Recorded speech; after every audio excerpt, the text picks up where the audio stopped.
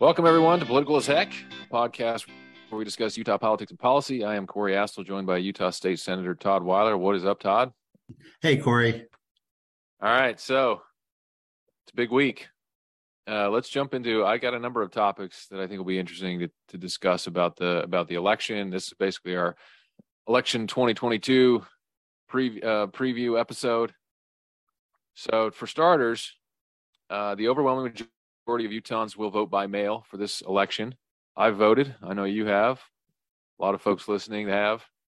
We've discussed this subject before. Some number of people have continued to worry about the security of our election administration here in the state. And it's also true that some folks still have some lingering concerns following the 2020 election. We're not here to relitigate what happened in 2020, but it is worth asking how voters feel today going into this election this week. Well, the Deseret News and the Hinckley Institute of Politics polled Utah voters on that very question, and I thought it was pretty interesting. The survey found 89% of Utahns are confident, is the word they used, including 46% who are very confident the state and local government will conduct a fair and accurate election on Tuesday. That's up 8% over the same poll, the same survey earlier this year. So again, 89% overall, broken down party lines. The poll shows a high degree of confidence among self-identified Republicans. This might be surprising to some folks, but 88% of Utah Republicans are confident that the election will be secure. And for Democrats, it's 91%. And unaffiliated voters, 87%. So, Todd, I think this is a good thing. We need to make sure ballots are secure, that avenues for bad behavior are blocked. Voters need to have faith in the Utah's elections administration, and it seems like they do. What are your thoughts on the security of this election? I don't want to dismiss people's legitimate, heartfelt concerns. One thing I like to repeat often is we don't have a statewide election in Utah. We have 29 county elections that are conducted simultaneously, and we don't have any national elections. We have about 2,500 county elections nationwide. And so, first of all, I don't believe that, Dominion machines are changing votes from Trump to Biden. I don't believe that, and the evidence hasn't been there. And the last thing I'll say, Corey, is we've never, in the history of our country, we've never had a perfect election. This election will not be perfect, but that doesn't mean that there will be massive voter fraud. I know there's people that believe it. I'm not one of them. The very few people that have been prosecuted for the 2020 election for voter fraud, the majority of them were trying to cast extra votes for Trump, the ones that I've heard about at least. And so I have, in terms of Utah, I have very little concern. I'm not going to say that some missionary's mom isn't going to try to sign a ballot for their missionary. That happens in Utah a couple hundred times every election cycle. I'm not going to say that some dead person doesn't have a ballot mailed to their house and some of their family fill it out. Some of those things are going to happen, but it's going to be 0.1%. 1%. It's not going to be enough to change the outcome of any statewide election.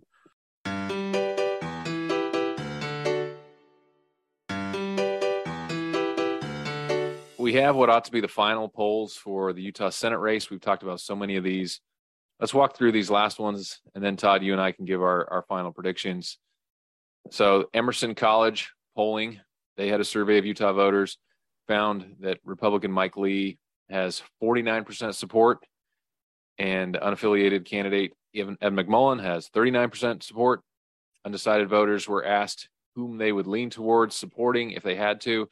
And with their support allocated, Lee's lead remains 10 points, 50-40 over McMullin.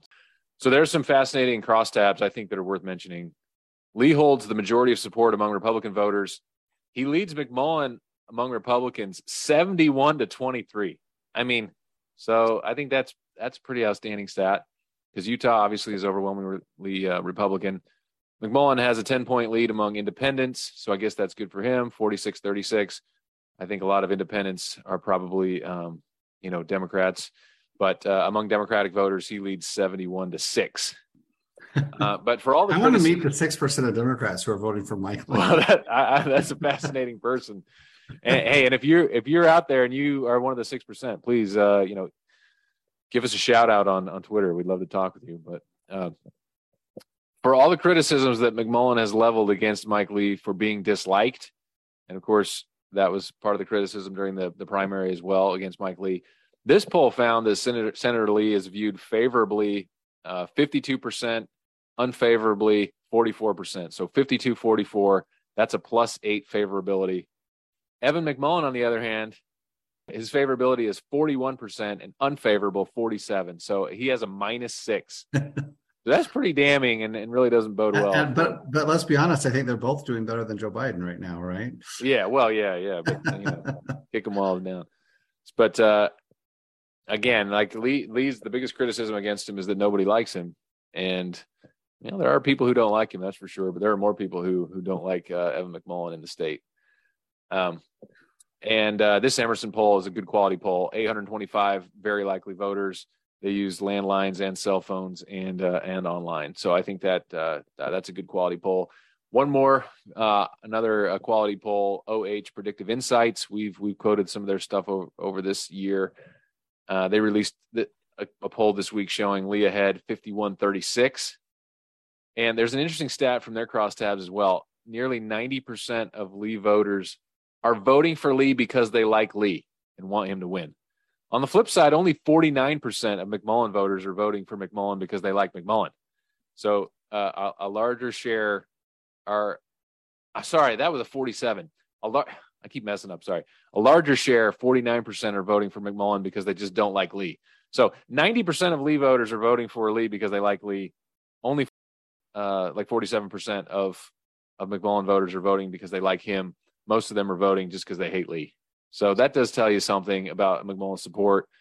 I think, it's Democrats. It's a small slice of Republicans who don't like Lee. And this tells us how McMullin can run a Senate race without really revealing where he stands on tough issues and never get asked a tough question because, it's Utah Democrats and the Utah media that are just like, whatever it takes to get rid of Lee, we don't really care. It could be a bag of hammers, taking no positions on anything. We will pump you in the media and make sure that you look good. Todd, any reflections on these polls? These last ones? I'm also looking right now at 538. You're familiar with them. Yep. They've got very similar. They've got Mike Lee at 48.5% and Evan McMullin at 38.7%. Any way you slice it, Mike Lee's up by about 10%. If you average these polls, we've been told time and time again that either Evan's up by 1% or Mike's only up by 3%. I don't believe it. You don't believe it. And I think this race will be pretty easy to call early on Tuesday night. This isn't going to be a nail biter like, Ben McAdams and Mia Love or Ben McAdams and Burgess Owens. So I think Mike Lee wins this one handily. Okay. So we're going to get your final prediction in just a minute, but let's talk about like a couple more tidbits just to wrap a bow around this and finalize it here.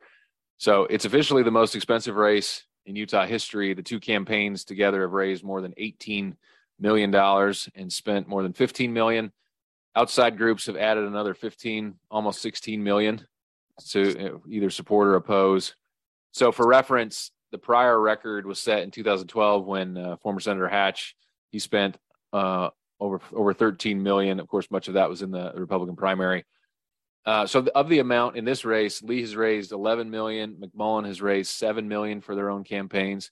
I mean, McMullin raising 7 million for a challenger campaign in Utah is pretty significant. So I'll give him that. I mean, of course, most of it is from Democratic donors, but it is noteworthy. Outside groups have spent more than 15 million, and we think that it's all Club for Growth, but in fact, the highest spender is Put Utah First PAC in favor of McMullin. They spent 4.8 million, almost $5 million. And then Club for Growth comes in second at 4.3 million. So you have another, almost, $5 or $6 million spent by other groups as well. So obviously Club for Growth is funded by conservative donors. Utah First PAC funded by, like I said, Democratic mega donors. Todd's any thoughts? You've watched a lot of races in Utah, and this one's expensive. Any thoughts on that? Well, I think it's the most expensive race. It's also the closest race for U.S. Senate we've had in a long, long time. it's also part of inflation, right? We're living in a world of 9% inflation. So I'm not surprised that a race in 2022 is more expensive than a race in 2012, for example, or a race in 2010.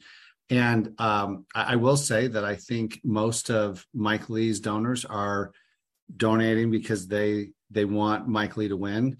And I think most of Evan McMullen's donors are not donating to Evan McMullen. They're donating because they want Mike Lee to lose. And so, right. And you've already reflected on that on some other likability factors. And so I don't think there's a lot of people in the state that truly want to see Evan McMullen in the U.S. Senate. There's just some people in the state that want to see Mike Lee out of the U.S. Senate.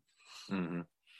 So you have, $35 million that's being spent on that race alone. So it's a good jobs program for Utah. Yeah. And let me just say, if Evan McMullen were to win, in 6 years, the Utah Democrats would run a liberal against him. They really don't want Evan McMullen in. They just know that they can't beat Mike Lee.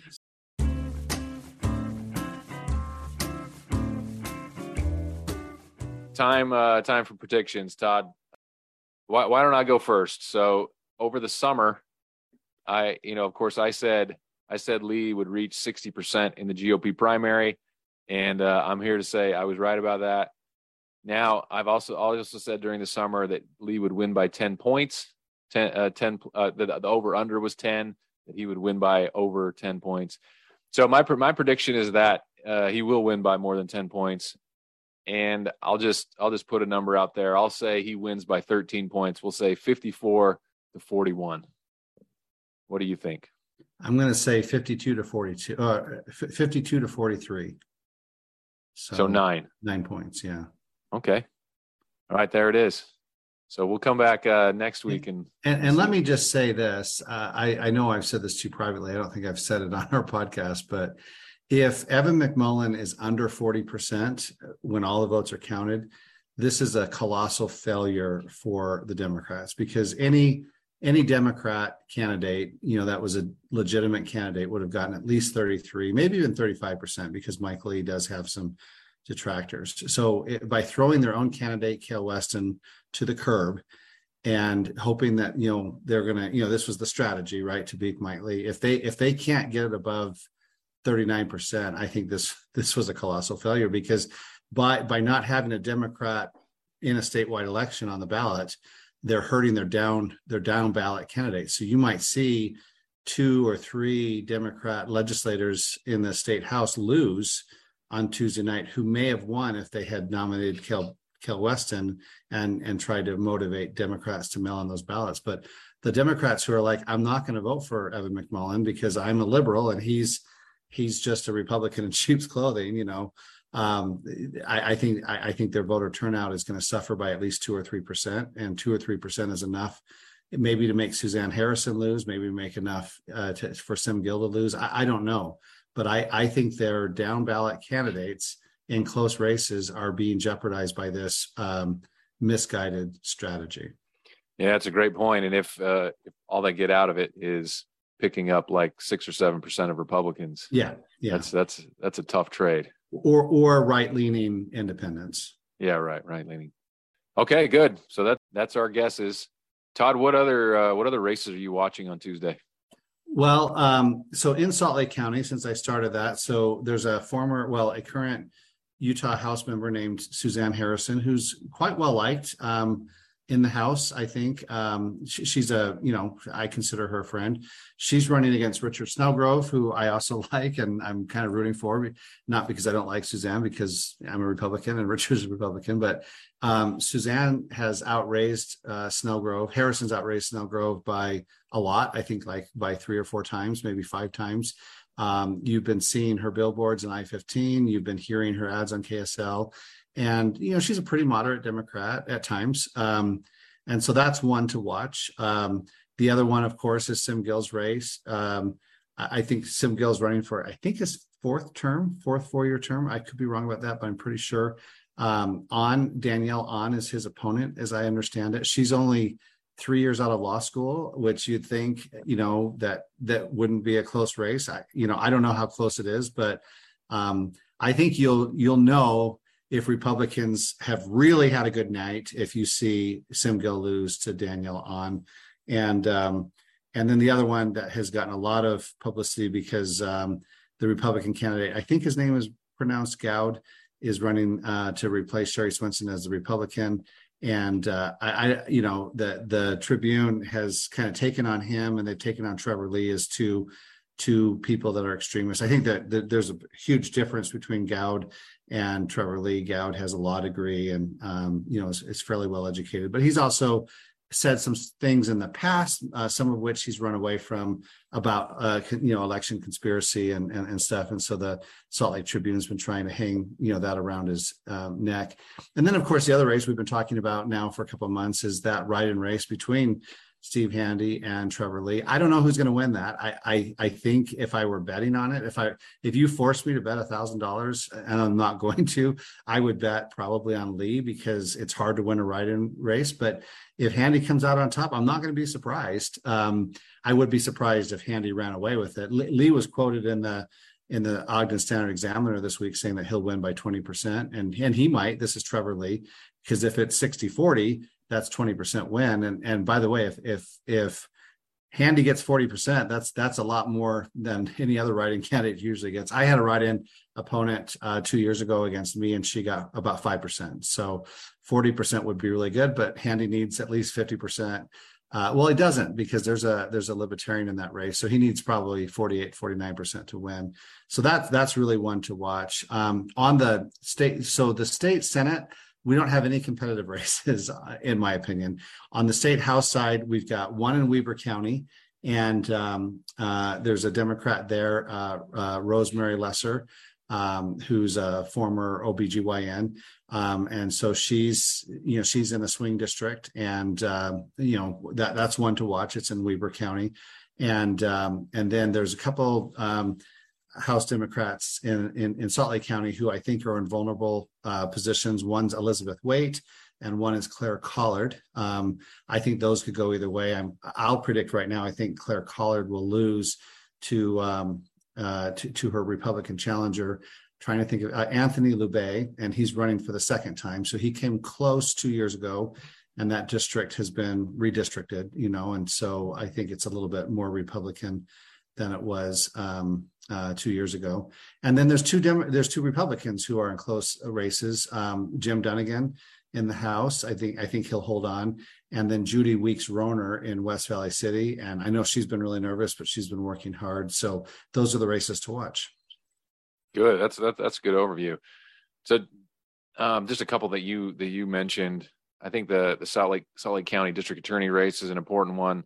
I mean, I think Sim Gill is just one of these longtime incumbents. He's just a disaster. He's one of these left-wing DAs who doesn't really believe in actually prosecuting criminals, far more worried about coddling the criminals than obtaining justice for victims. And it's true, Danielle she's young.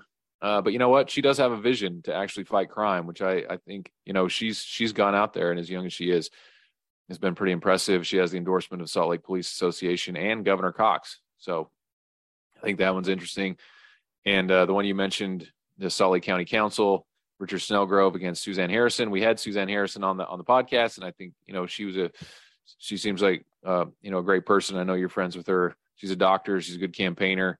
I just think she's wrong for the job, though. She is somewhat moderate, but she'd be another vote for mandates and the COVID hysteria. Oh, absolutely. So, hopefully we're not headed back into another COVID lockdown, debate. But yeah, absolutely, she would have been a vote for mandates and masks. And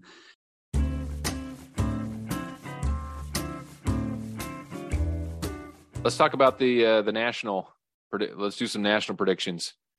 I'm just why don't I start? I think in the House, we're going to pick up around, Republicans will pick up around 25 seats. What makes it a little bit difficult to get 60 like we got in 2010 or something like that is there actually were quite a few pickups in 2020.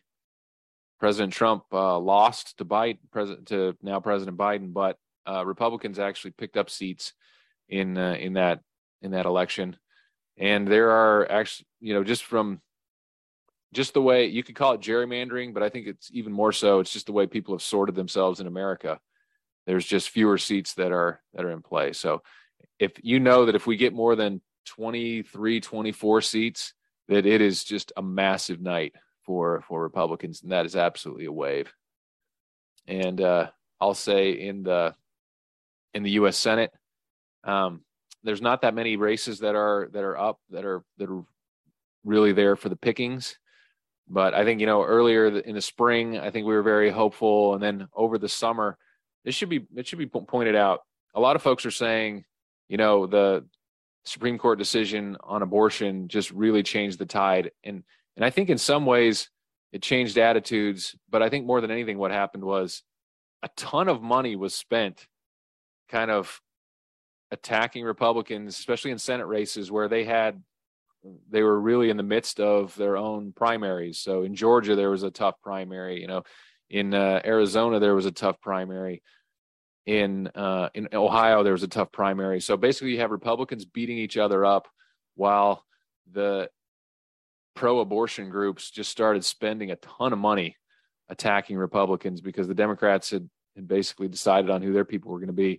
So, come fall, when Republicans the primaries are cleared, and now we know who the candidates are, and they're going to start spending money to inform the voters about these Democratic candidates. Well, all of a sudden the independents are like, well, wait a second. I don't like crime. I don't like this crazy stuff that's being taught in schools.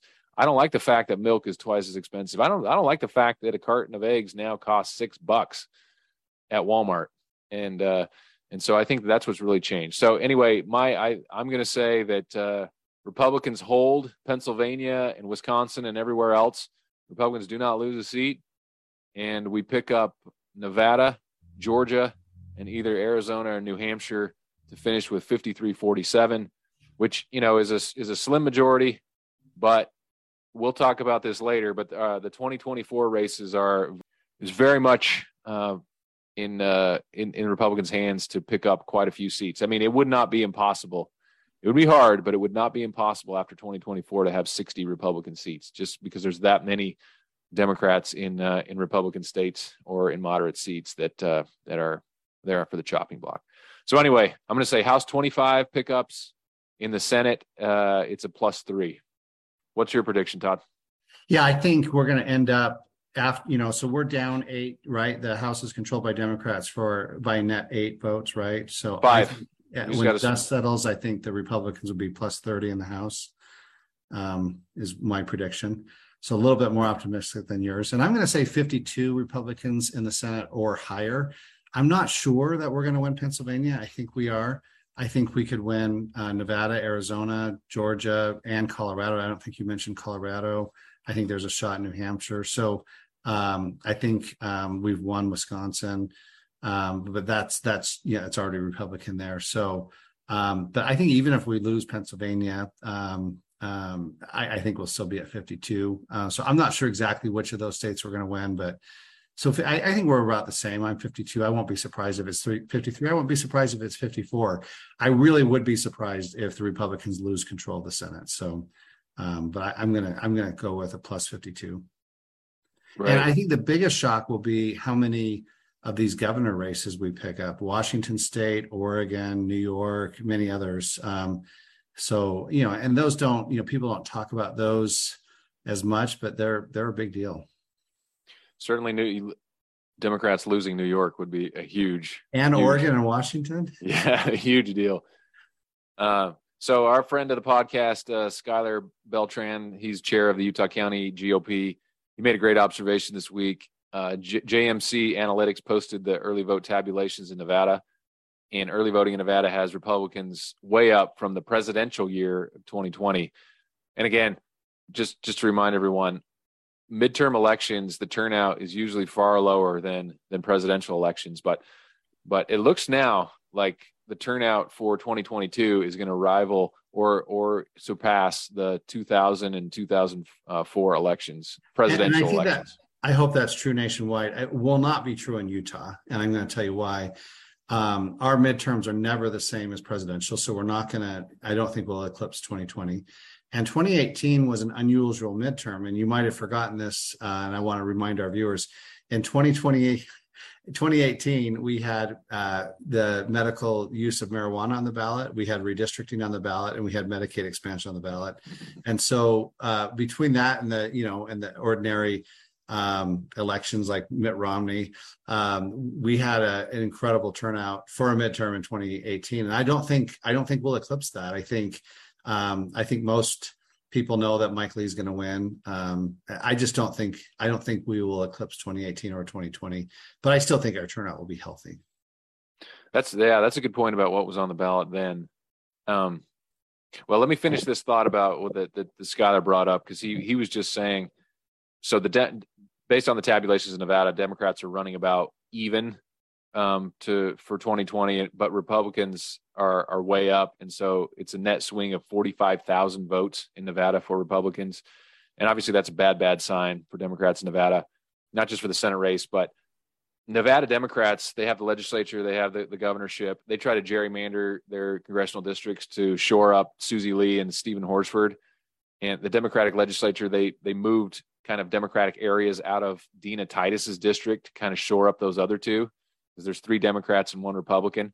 Now it looks like that plan's probably going to backfire. All three of them could lose on Tuesday. I think definitely Susie Lee and Dina Titus are particularly vulnerable, so that could be really interesting. And something that I've been wanting to mention, and I keep forgetting, remember that supposedly the voting laws in Georgia were, a step back to what President Biden called Jim Crow 2.0. In other words, like there's a massive voter suppression of Democrats and African Americans. Well, in Georgia, they have the highest turnout they've ever had for any election ever, for absentee voting, for their early voting.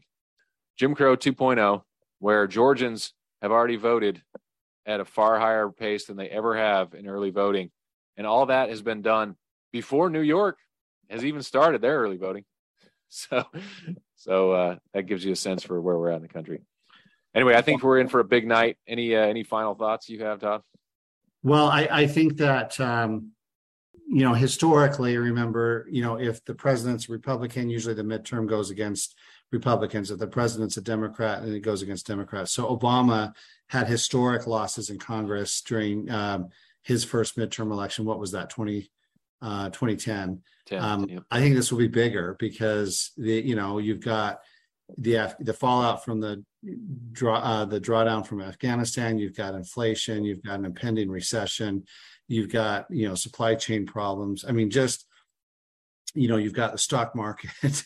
I mean, Biden was out there bragging about the stock market for months and months and months, and now that it's gone down, he doesn't say a word about it. Just like he takes credit when gas prices dropped from $5 to $3.50, and now that they're going back up above $4, he stopped talking about it. And people aren't stupid. And I'm not going to pretend like the president can wave his wand and change gas prices, but when he takes credit for them going down, then he deserves criticism if they go back up. And I just think that that's fair. 100%. And folks should note that in 2010, Republicans picked up 60 seats in the House.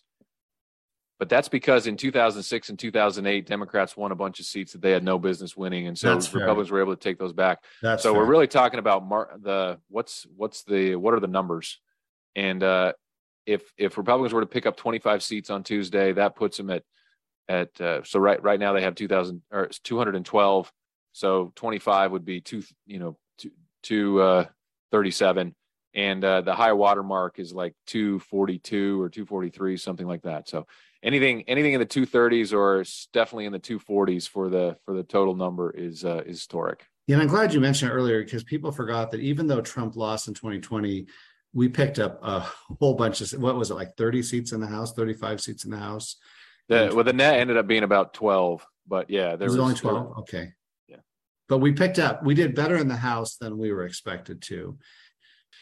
All right. That's it. That's all the time we got. Thanks. All right. Thanks, Corey. We'll see you next week. Can't wait. Okay. See you. Bye-bye.